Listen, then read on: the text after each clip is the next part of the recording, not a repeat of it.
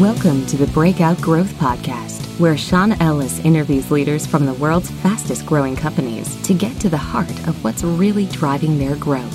And now, here's your host, Sean Ellis. All right, in this episode of the Breakout Growth Podcast, I interviewed Tally's VP of Growth, Mark Powlen.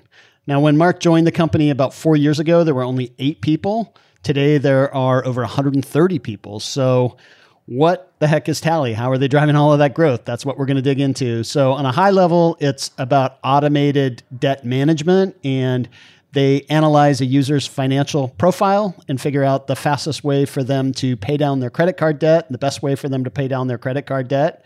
The important thing to note here is just the quick growth that they've had and some of the challenges that comes with that. So, of course, overcoming team alignment issues is one of those challenges that we often hear about on the Breakout Growth Podcast. So like many other companies, they've used mission to help to align the team. And so that mission is about making users much less stressed financially and really just better off financially. And they have used a North Star metric to help quantify that mission and to keep everyone focused on moving in the same direction. And then many of the principles that you may have learned about in hacking growth or just growth hacking in general. So we're going to dig deep into what that growth engine looks like, but it's a pretty interesting discussion in what it takes to succeed in fintech and just high growth startups overall. So let's jump in with Tally's Vice President of Growth, Mark Powlen.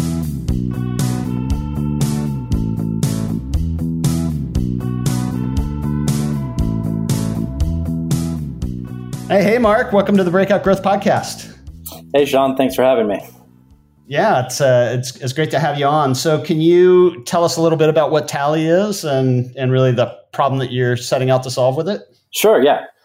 So let's see. Tally's a consumer tech company, and we're automating people's financial lives. So the main value prop for that is we built the first and only automated debt manager, which analyzes your financial profile, and then determines the fastest and smartest way to pay down your credit card debt. And then it actually takes action based on that information. So we're able to save people a lot of money by providing a lower interest rate and also ensuring that the optimal amount is always paid to the right card at the right time. Mm-hmm. And then did I see something about like a credit line that you offer as well with it? That's right. Yep. So part of Tally is a credit line. And that's actually a part of what enables us to save users a lot of money. Our algorithms only ever pay your credit cards from our credit line if we detect that we're able to save you money on interest. Okay. And then that balance actually resides with Tally. Okay. And is that the main business model, or do you charge a fee on top of that? Yeah, no, that's right. We only make money if we're able to save users money on interest. And we do that mostly through our credit line. Okay, and then it's the interest that they're paying is where you make your margin from. That's right. Yeah, basically, we're able to borrow in bulk from banks, and we can get access to interest rates that individual consumers can't. And then we pass on the majority of the savings to them, and we keep a small amount as the margin to us. Very cool. And then the typical target customer, I mean, I assume it's somebody who's carrying debt. So what else can you tell me about the typical target customer? Yeah. So typically our target customer is, the middle class tech trusting millennial. Oftentimes our users have gone through a recent life event that caused, unexpected changes in their financial situation. So people find themselves, throughout life in different circumstances, actually, using credit cards as a tool to maintain their cash flow. And at those times, Tally is quite useful for our users. Cool. Well, I'll be interested in a couple of minutes to ask you how COVID has affected things, but it definitely seems like people have had a lot of financial effects from COVID. So that'll be interesting to dig into. But I'd love to start with really what growth has looked like since you've been there. So you've been there about 4 years, it looks like. And how many people were there when you joined the company? Yeah, that's right. 4 years and about 2 weeks. Okay. Time flies.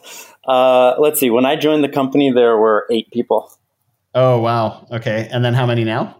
I should know that number off the top. I believe we're in the mid 130s. Okay. Wow. Yeah. That's according to LinkedIn, I'm seeing 132. So that sounds right. Wow. So you've seen a lot of change then, obviously going from over 100 employees to starting with 8 employees. What did you see about the opportunity when you came in that made you feel like it was a good opportunity, something that you were confident you could be successful in? Yeah, that's a really good question. So, when you join a company that early, to be honest, a lot of it has to do with getting comfortable with the team, the founders themselves, as well as, the engineering and then the rest of the business team that's there. So spent a lot of time with the team, just getting comfortable on that. And then the other thing that you want to pay a lot of attention to is is this something that's interesting to you, right? Because you're going to have to put in a lot of effort to bring something from that early, to the market. So it has to be exciting to you. And then also, I took a look at the market. So basically, did I think that the market was large? Did I think that this was filling an unmet need in the market? There was some early information from user testing to take a look at to see if this was a real pain point. Not huge amounts of cohorts or anything like that, but there was enough to get comfortable with the fact that there was a real need that was being solved. Mm-hmm. But it had customers on it when you joined, or not? Yeah, so when I joined, it was pre-launch, but They had started to just do some early beta testing. Okay, so you had some kind of customer feedback, at least in terms of the problem and the value proposition, and it seemed like there was enough potential that it was worth going for. That's right. Yep. Awesome. So now let's get to the question of COVID-19. Obviously, a lot of people have been financially affected by COVID. How's that actually impacted your business? Yeah, that's a good question. So, we're actually pretty fortunate to have not been that negatively impacted by COVID-19. And honestly, largely that goes back to what I was mentioning before and how important the team is. So a big reason why we haven't been negatively impacted is that the people that founded Tally were able to learn lessons from the last recession. And those were already baked into Tally's underwriting process from the very beginning. So our head of credit came from Capital One. He's an awesome guy, and he lived through the last recession with Capital One in the risk management department. And so the model was built with the expectation that we would inevitably go through some rocky times. Yeah, these things are cyclical. That's going to come back, and exactly. Plan for it. Yeah, and so even amongst all the uncertainty, there was a degree of conservatism that was already baked in, and that's been really paying dividends. I imagine that the need for it has actually gone up with COVID. Is that the case or not? Yeah, that actually is the case. So a lot of times, what happens is economic shocks actually cause people to be more aware of their finances. And actually take more action to protect them in the future. That certainly happened to me. I can tell you that. I went from not knowing what I had in which banks to, oh crap, what do I have? Okay, I'm fine. But just definitely shined a bright light on everything to make sure that all my commitments could be fulfilled. Yeah, that's right. Yeah, so we've seen increasing user demand. We obviously want to make sure that it's all being done responsibly and that people aren't getting themselves into a worse position. And so we are being a little conservative, but it's actually been a pretty solid time for us. And that's great. And then there was no issue on credit commitments on your side to be able to keep things rolling. I got to assume you said you get pretty good rates from the banks, and for example, I had actually a unpapered agreement for a credit line against my house going into it, and they called and said, "We've changed our mind," and because I had another house that was under construction, and I said, "Be honest with me. Did you did you change your mind because you found something about me, or are you pulling this on just about anybody who you don't need to honor a commitment to make a loan to? And he's like, all right, it's the second case. So I imagine that you've probably got contracts up front that protect you against that sort of thing. But was there any risk on that side? Yeah, we do have contracts, but again, going back to it, I think it's actually times like these that can really set a business apart.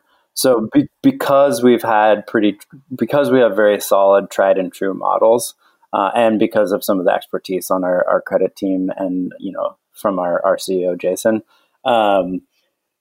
we actually haven't, fortunately, haven't seen any issues with our capital markets partners. They all are still very much with us and have confidence in the models that we have. Awesome. Well, so let's step out of the hopefully short-term issues of COVID and look kind of more holistically at the business. As we talked about, you went through this crazy growth of 8 people when you joined to now being in the hundreds of people. What do you think have been like the key factors that have really driven that growth up to this point? Kind of looking back on it, I think there's probably 3 kind of most important factors that have driven a lot of Tally's success. The first is honestly strong product market fit. So our product provides a lot of value to our users, and it is a very high pain point for users. So we've done studies in the past, particularly around the anxiety that's associated with debt, specifically credit card debt. And we found from studies that credit card debt, thinking about credit card debt actually triggers the same level of anxiety as if you were sitting in the doctor's office waiting for biopsy test results to come back. So there's an extreme emotional reaction to it. And so, providing a product that not only saves users money and functionally guarantees that they're making the right choices, there's also like a big kind of unmet emotional need that our product fills. So strong product market fit is definitely been a boon. I think the second is the team, as I mentioned. So the growth team specifically, I think we have a really solid team of individuals, but also the wider company and org. As we've scaled, we've kept a really high bar, not just for talented individuals, but I say for people that fit the culture and people that bring a unique perspective to it. And then I think the third thing is, process and execution. The growth team in particular really has taken to heart like a test, learn, and adapt mentality. And I think that it has been propagated throughout the organization, the product team, our analytics, operations, the whole company really, takes to heart test, learn, and adapt. And that's allowed us to be pretty agile. Mm-hmm. Well, fantastic. And then, obviously test, learn, and adapt is a really important approach, like for example, in this situation of COVID that we were just talking about. But have there been other challenges that you guys have faced over your time there that you've really had to work to overcome? Yeah, I think one of the early challenges we had is that Tally's the actual product is fairly complex and nuanced in how it works, and there's a lot of like different scenarios because it's fully tailored to your each individual's financial profile. And so the challenge was there aren't a lot of like very easy comparisons that are top of mind for consumers that they're able to like really quickly associate. Like I know this thing because I've seen this pattern before. So that was a challenge. It was like, how do you describe something that doesn't necessarily exist? And I think the way we overcame that is just really investing in our creative team and finding interesting ways to convey what Tally does, quickly, abstractly, and visually. You can get a lot more across visually than you can in words, and that's definitely been a key to our success. The other kind of thing that comes to mind is that we ask for a lot of personal financial information, right? Like to tailor your the payments, we need to know a lot about our users, and so we require a lot of trust from our users relatively early on.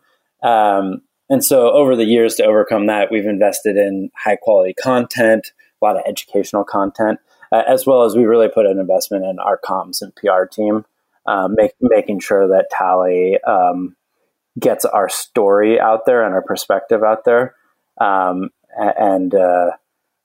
can be viewed in other people's, like in third party endorsements, basically. Mm-hmm. And I imagine with something like this that referral is maybe not so high because there might be some embarrassment around debt, but at the same time, referral for high trust businesses tends to be in a pretty important channel. How has that played out with this? Sure. Yeah, there definitely is some stigma around credit card debt, but we find that maybe it's not as broadly shareable as like the next social networking trend, but there are very close-knit groups that people trust. So it's shareable amongst like close family and friends. And if you string enough of those together, it actually can make up a substantial part of your business. The other thing we found on referrals is, this is nothing new, but it's important to make it, at moments of delight in your product. Obviously, like when people are having a good experience, they're more open to referring friends. And then the other thing we found is making it contextually relevant. So instead of just offering, a flat amount, make it something that's contextually relevant to your product. Mm-hmm. So do you offer any kind of incentive for referral? We do. We incent people to refer, and we make payments towards our users' credit card debt to help them pay their debt down faster. Cool. Well, it seems like that would be pretty compelling, even if there may be some embarrassment. I guess the good part is that the person referring is showing that they're on top of it and they're getting it figured out. And so maybe they don't want to refer when they're in the depth of the problem, but as they've moved through the solution, they might be a little more proud to be referring and recommending it. Yeah, we try and turn on there are a lot of people that are really proud about all, the effort, and there is stigma, but a lot of times, as I mentioned earlier, like there are life circumstances that are outside of people's control, that cause you to, need tools like Tally. And there's really no shame in that. And I think that people are oftentimes proud that they're making progress. Yeah. I feel like people have actually become a lot more transparent about financial challenges in recent years with things like GoFundMe. If they run into a real problem, that that there are people out there trying to help them, and they have to be a little honest for that to even happen at all. So let's talk a bit about how you're organized for growth. So you've touched on, one of the things that you really emphasized was that the team and the process and the execution is a big part of how you've been driving that growth. So what does that growth team look like? And how does it? Do you have a separate marketing team? Do you do touch sales? How does product layer into it? Some insights into that would be great. I imagine this is going to be changing, kind of like as we get larger, but historically there has not been a separate marketing team from the growth team. A lot of the functions end up falling on the growth team. We are starting to think more about brand and our messaging right now, and I think with that comes at like naturally at a phase of your company. I think with that we'll probably start breaking it out into a wider marketing org. Tally itself is all self-serve, so there's no sales team, and then the growth team specifically, has a very close partnership with the product team. Early on, the product team was just one of the co-founders, right? So it was very small, and the growth team was just me, and so it's a bit less formal at that stage, because there are only so many people in the company, and it's very clear like how you interact. And then as we've grown the product team, they've done a really good job making sure that there's a great process in place to incorporate many different stakeholders, one of them the growth team. And so we can really help bring a growth mindset to the core product implementation. Mm-hmm. And you feel like there's pretty good alignment between product and growth that's continued over from the time when it was just you to now that there's a lot more people that are involved in the process. Oh yeah. I think we've done a good job staying closely aligned. I think that's really important. Like you have to stay closely aligned as a company. Our VP of engineering has a saying she likes to say a lot. You end up shipping your org chart, and if your org chart is very siloed and disjointed, then that actually shows up to the end user, and that's a really bad experience. So I think all the teams at Tally have made a concerted effort to make sure that there aren't silos and that we have autonomous teams, but the autonomous teams are staffed with cross-functional team members. So that you don't have this, disjointedness when you inevitably ship your org chart. Mm-hmm. And so for you as head of growth, what was your background before you became head of growth? Do you come more from marketing, more from product? Yeah, that's a good question. Yeah. So long ago, I started out in finance. So I spent a couple of years in finance, and then I switched more onto the user acquisition, performance marketing, and analytics side. So I worked at a company for a while, ran a bunch of very large scale user acquisition campaigns. Then I switched over more onto the analytics side of it. So I was at analytics at Invoice2Go. And there I was working, closely with the product, the growth, and the user acquisition teams to do a lot of the cross-functional, cross-channel attribution and making sure that all the experiments were run in conjunction with each other. And then joined Tally to found the growth team. Mm-hmm. And so, do you feel like your analytics background is really important to being effective in your job, or what do you think is kind of the most important skill set in being effective in your job? Yeah, I mean, I think early on, the analytics part is definitely really important, particularly if, at a very early stage company, you're not necessarily going to have dedicated analytics resources. So being able to self-serve and build out all of the underlying infrastructure that you need, I think is important if you're going to go early at a company. A little bit later, you start to specialize. So now we have an analytics team. I think being able to work with them closely has been valuable. And then I think the other skill is related to analytics, but being able to think through experiments and how you want to set something up in a way that you're going to get the maximum learning out of it. From kind of the analytics perspective, do you guys do you have a North Star metric? Do you have OKRs? How do you kind of think sort of big picture performance data for the whole business? Yeah. So for the business, we use OKRs, to align all the teams and then attach initiatives to them. We do have a North Star metric for the current product. And we measure how quickly our users are getting out of debt.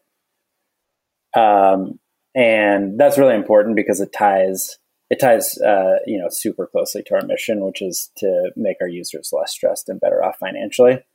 And so it's that metric's definitely a point of motivation.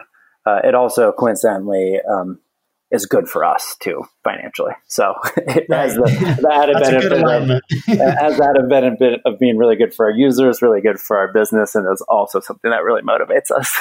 Yeah. So that's an interesting kind of point. It seems natural that you would try to get those three things aligned, but I'm just curious, how deliberate were you guys about that? So you have that mission, you have how you make money related to that mission, and then the North Star metric of sort of serving that customer value to get them out of debt faster. Do you think that's been a key factor in your success? And did you guys have to kind of tune that in over time, or was it right there from the beginning? No, I think that was very deliberate from the beginning. Our co-founders felt pretty strongly that you need to be, you need to be aligned with your users. And so from the very beginning, our systems were built so that we're never actually able to make money unless we're saving users money. And so by aligning the financial incentives with our users, it like structurally makes sure that we're always making the right choice for them. And I think that's been really important because particularly in financial services, there can be a lot of like perverse incentives. If you're not able to do those, like it just makes it really easy to make the right decision. Yeah, no, I can see if you can get somebody buried under the debt and just have them, pay the minimums and keep taking high percentages, that would that's where some of that could be misaligned a little bit in terms of really serving what's best for the customer. So it's great that you guys are can feel good about the business, and that's probably part of the reason why you've been there for 4 years. Yep, exactly. You burn out pretty fast if you feel like you're not doing some good in the world. Exactly. So you talked a bit about experimentation. So I'm curious how you guys think about experimentation, how you figure out opportunities on where to experiment, and maybe you can even give us an example. You don't have to give the results to it, but just like of a type of experiment that you've done. Sure. Let's see. How do we think of new experiments? So that's a very cross-functional effort.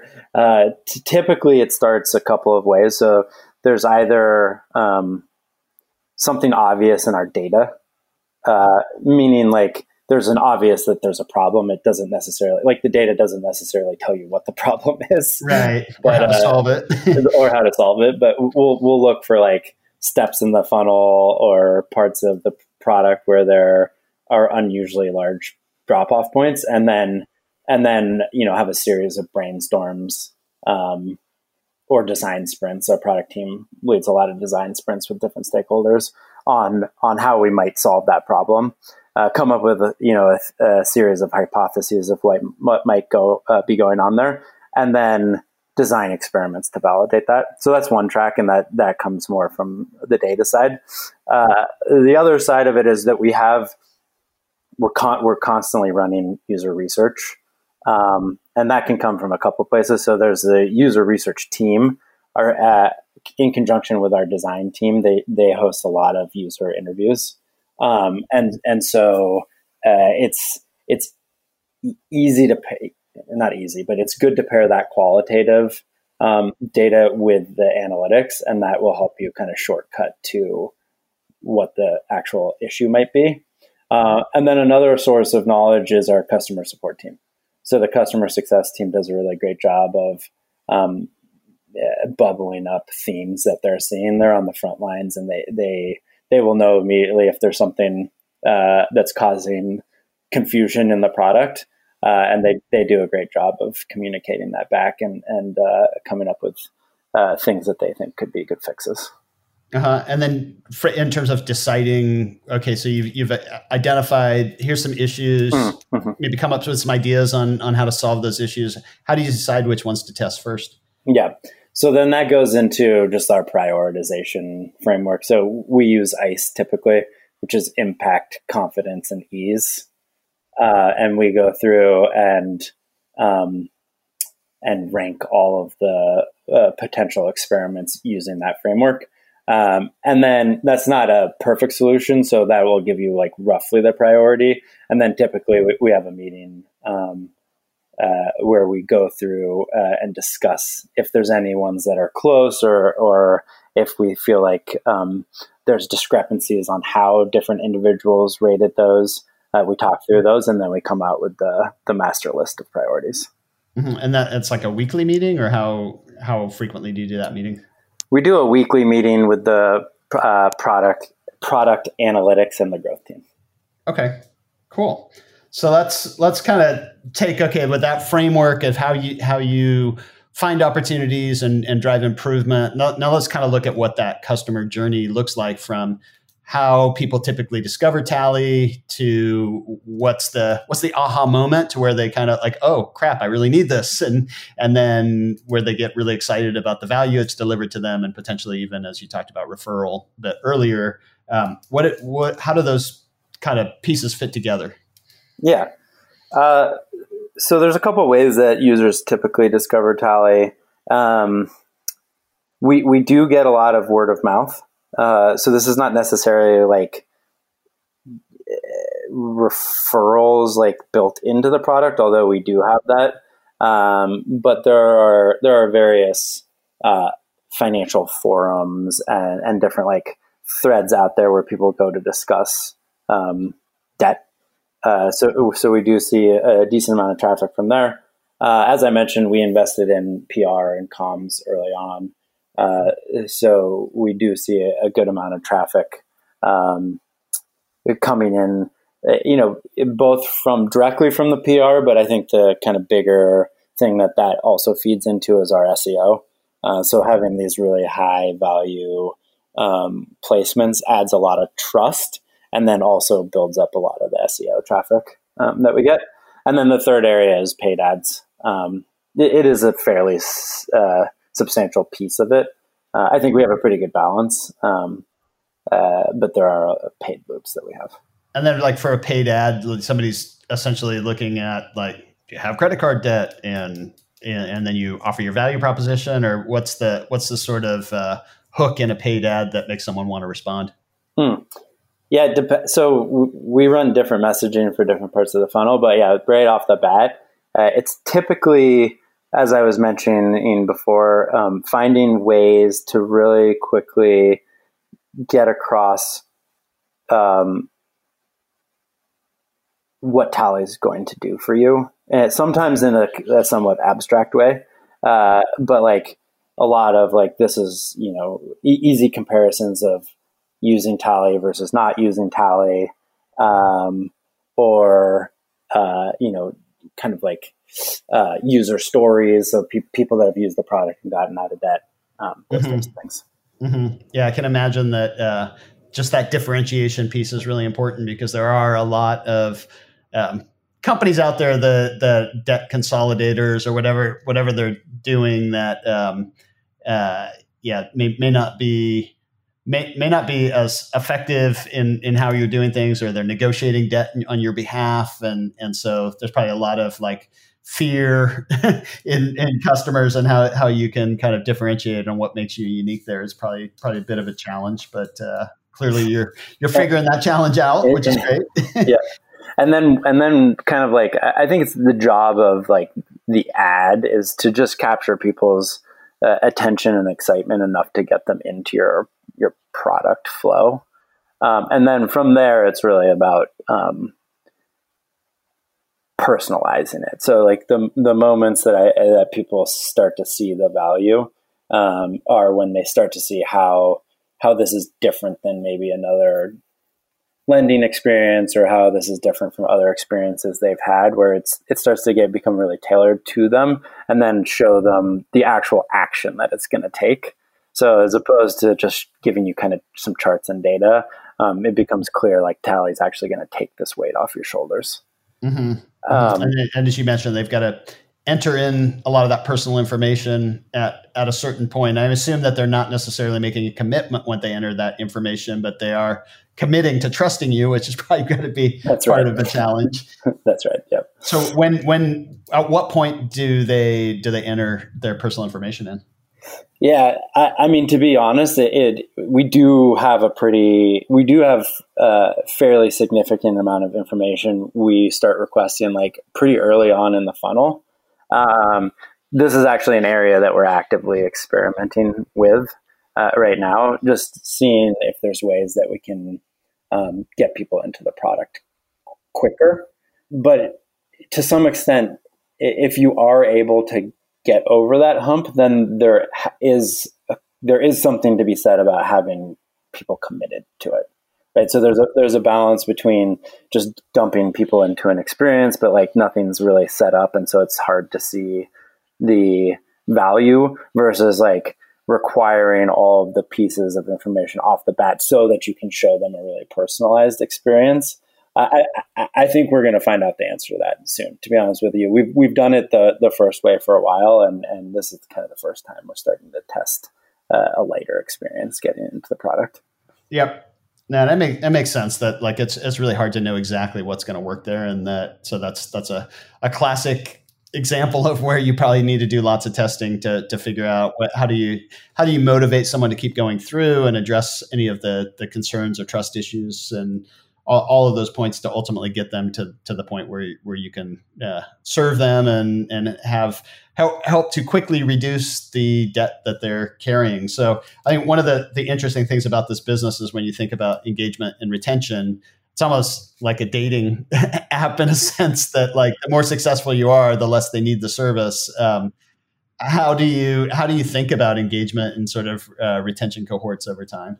Yeah, that's a good question. So I think it's at least maybe depends on your business, but for us, it's important to break out the difference between retention and engagement. For us, our product has extremely high retention, which is great. I think we have typically 99% month over month retention for our users. And while we are actively working to get users out of debt, the reality of a lot of credit card debt is it does take some time. So it is our goal to eventually get all of the users out of debt, but that doesn't just happen overnight. So there's some natural churn that will be built in, but it's a long enough period that people have built a relationship with the product so they can continue to use it when they're out of debt. So they can't, once they're out of debt, there is some kind of a use case going forward from there. Yeah, that's right. You don't have to use the line of credit. It's just there if you need it. Otherwise, you can view all of your cards in one place and pay them directly from Tally and not get charged anything for that, which helps people stay on top of it. And then also there's like the motivation factor. So this is actually something we're starting to think a lot more about now, because as you mentioned, like our product is all about financial automation. So to some extent, like once you set up Tally, it just does everything for you. There's actually not a functional reason that you have to return to the app unless you're coming back to pay us. But that being said, like we are starting to think more about engagement because we want people, even though we're taking care of it for them, we want people to stay engaged in their finances. It's better for their financial health. And so thinking about more ways to inject motivation and encouragement into the product. I think we're doing a good job of that now, but I think we're going to be adding a lot more there in the coming months and years. Very cool. So, congrats again, like on everything. Going from 8 employees is going to be a pretty wild ride to see the company grow around you. So, congrats on that. I'm sure it's really exciting. I'm curious when you kind of look back, especially at just the last couple of years, is there something from the last couple of years that you feel like you discovered about how growth works that you didn't really understand before that? Anything jump out at you? Yeah. I don't know if this is particularly new, but it is something that I think I've really seen and gained more confidence in over the years, is that the speed at which you're able to test greatly improves your chances of success. And like with that, you need to do as much as you can to scope down projects as much as possible to get them out there quickly. I think I was very guilty in the early days of scope creep on my end, like wanting the experience to be perfect before putting that out there. And that's the marketing side of me, and you need to fight that as much as possible. But at the end of the day, I think the thing I've learned is like, if your product is valuable, users are willing to deal with some rough edges. Like don't put out a terrible experience, but if it requires a little bit of user input, a lot of users are actually willing to engage. If they think your product is valuable, they're actually willing to engage with you and join you in the journey. And so don't be afraid to, scope projects down a lot to get them out there quickly. Awesome. No, I love that. And yeah, I mean, obviously there's going to be a lot more learning if you can actually get it out there instead of polishing. And then obviously the other thing you learn with that is if it doesn't achieve the desired result, it's pretty painful to roll something back when you spent a lot of time polishing it. So. Right, exactly. And to be honest, you might be polishing the wrong thing. I mean, right. you can give your best guess, but the users are going to tell you what they like and don't like at the end of the day with their actions. Yeah. No, that's great. And again, so congrats on everything. I mean, one of the big things that really jumped out at me from what you talked about is just having that really strong sense of mission and then aligning that mission with how you earn money and, your key success metric and the North Star metric and then having a team that sounds like you've got a great team around you, both directly on the growth side, but just across the company where people are driving a high velocity of experimentation to keep driving improvement in your ability to accelerate on the mission and impact against the mission. So it looks like you guys have helped a lot of people with Tally, and excited to see where you take it from here. Yeah. It would be impossible to succeed without your cross-functional partners. Absolutely. So definitely appreciate them. Yeah, but I have to also say that not all businesses are very well aligned cross-functionally, and I think that really slows down, especially on a growth team that touches so many different departments in the company. If you don't have support from those different groups, it can really slow down your ability to run experiments and to run the right experiments. And so you definitely, I'm sure you played a big role in having everyone work together effectively there, but it's not the case in all companies. So congrats on getting to where you are. And so I just want to thank everyone for tuning in. Thank you for sharing how you're scaling Tally. And as I said, I'm excited to see where you take it from here. So to everyone, thanks for tuning in. Yeah, thanks a lot.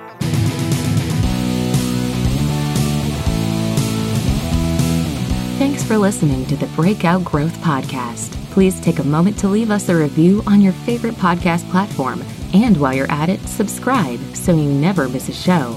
Until next week.